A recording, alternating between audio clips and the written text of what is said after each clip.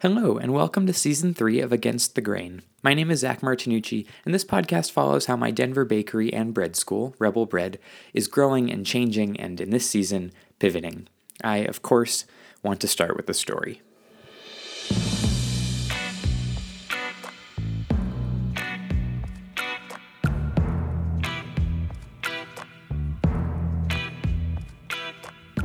In bread school, they told us we'd have to learn to think across 3 planes, or timelines, what I'd come to know as the now, the near future, and the future future.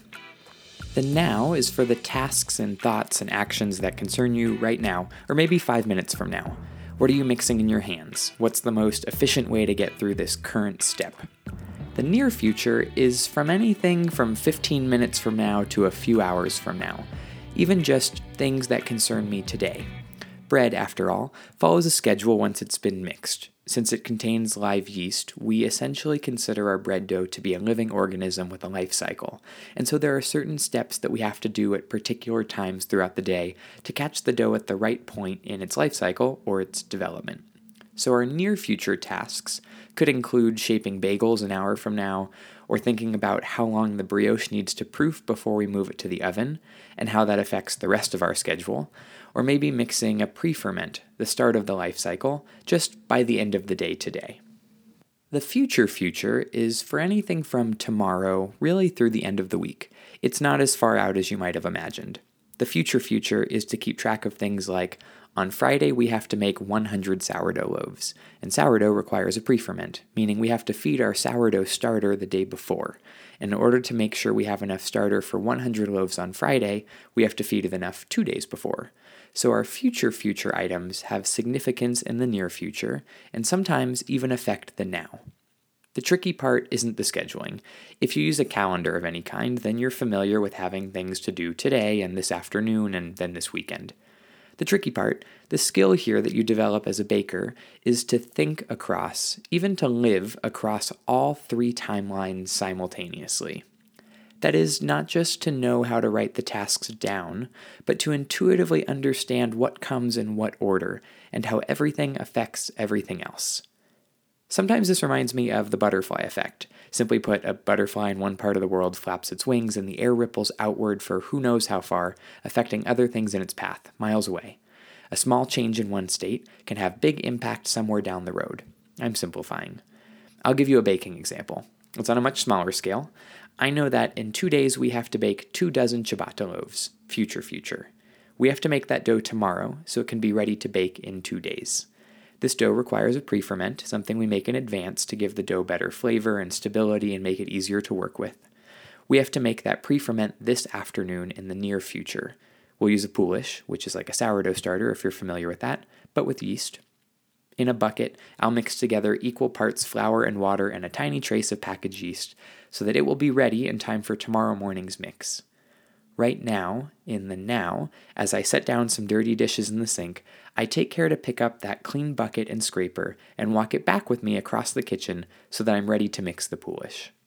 It's little things like this, but it's so rewarding when you look into the future, and that informs the near future, and that reminds you to grab the bucket and scraper right now, which maybe saves you 15 steps across the kitchen later on, but comes with the satisfaction of each action serving a purpose across all timelines, and feeling like you're in control of how those actions affect one another. It feels a little like a superpower sometimes, to not just know what's coming, but intuitively understand how everything connects. Now, some things you should know. 1, it's not a superpower, it's a skill, and it didn't allow me to figure out what was going on in Westworld faster than the rest of you, for example. 2, I say skill because I very clearly remember developing it as such. I remember having anxiety dreams during baking school. Not nightmares, just waking up throughout the night feeling like I missed a task on the schedule. Like I missed a fold in specific. All breads get folds throughout their development. When we pick up the dough and put it back down to help it develop strength, it takes the place of kneading. These folds happen every half hour or maybe hour depending on the bread. And when you have a lot of breads going in your bakery, you have a series of folds to keep track of, sometimes happening every 15 minutes. Now you can write them down. You do, on a whiteboard. And you can set timers that go off every 15 minutes and remind you what to do. But those timers were what were driving me crazy. That's what was waking me up at night. Waking up what probably wasn't, but what felt like every 15 minutes to make sure I didn't miss an imaginary fold as I reacted to the timers. I wasn't in control of them.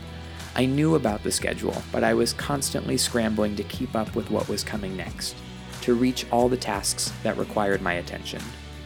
Until one day, I just got it.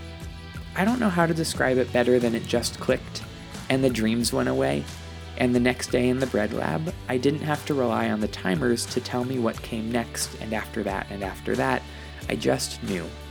I just understood what needed my attention now, and what would need my attention in the near future, and what I could be doing now to influence or contribute towards the future.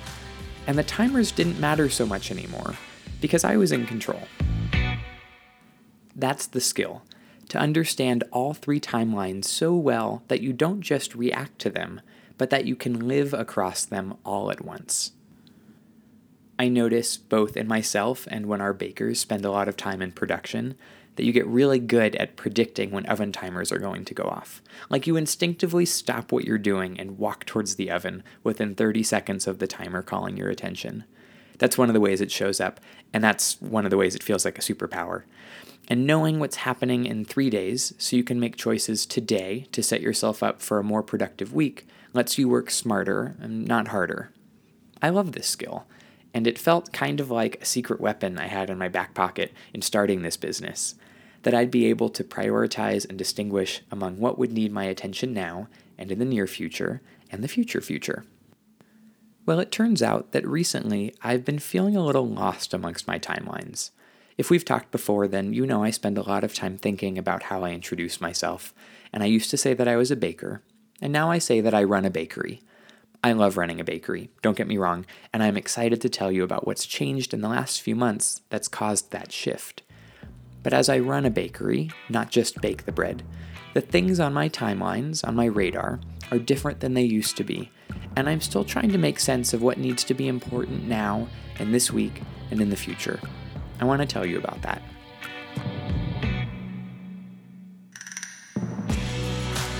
This season is about being in the midst of that change, that period where we make a pivot and take things in a new direction than before. I often do like change. A lot of our menu, for example, is designed so that flavors can easily be swapped out and rotated. I like taking on projects and working through new concepts. And I like to feel prepared and informed as I'm tackling those changes. This reminds me of how I like to be in control of the timelines. The pivot is that kind of response to change, where we intuitively understand how everything connects so that we can confidently take the next steps. Where I'm not reacting to change, but anticipating it, causing it even, meeting it halfway, so that I work alongside it gracefully, without feeling like change is an attack on our business. Because that's the thing, as the bakery grows, change isn't always as simple as coming up with some new pastry flavors. It's often more uncomfortable. This month, for example, we're getting some new equipment, a bigger mixer, finally, and we'll have to rework our production schedule a little to accommodate and to take advantage of it. We're losing some bakers who are moving on to other careers and have to figure out what things will be like without them. That, of course, happens all the time in our industry, but we're new and it's the first time I'm going through it. We're starting weekly farmers markets, which we've never done before, and our bread school program is growing in a great way, and of course presenting new challenges. It's all good things, and it's a lot of things all at once. But bakers always do a lot at once, and we're careful in how we plan our timelines to make sure everything has a place. That's the skill I want to apply here. In the same way I just know when the oven timer is about to go off or that the poulish has to be made, I want to put effort into a little planning now so that everything can fall into place. I feel like that's easier said than done.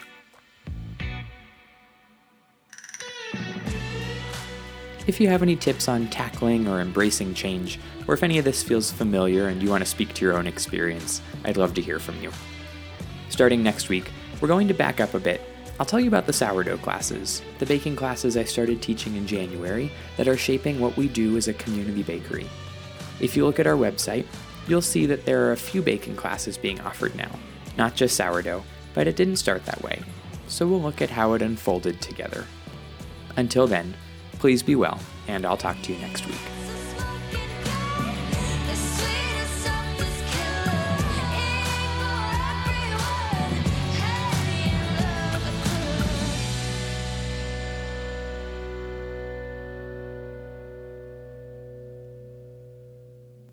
That song was Thriller by Jesse Villa.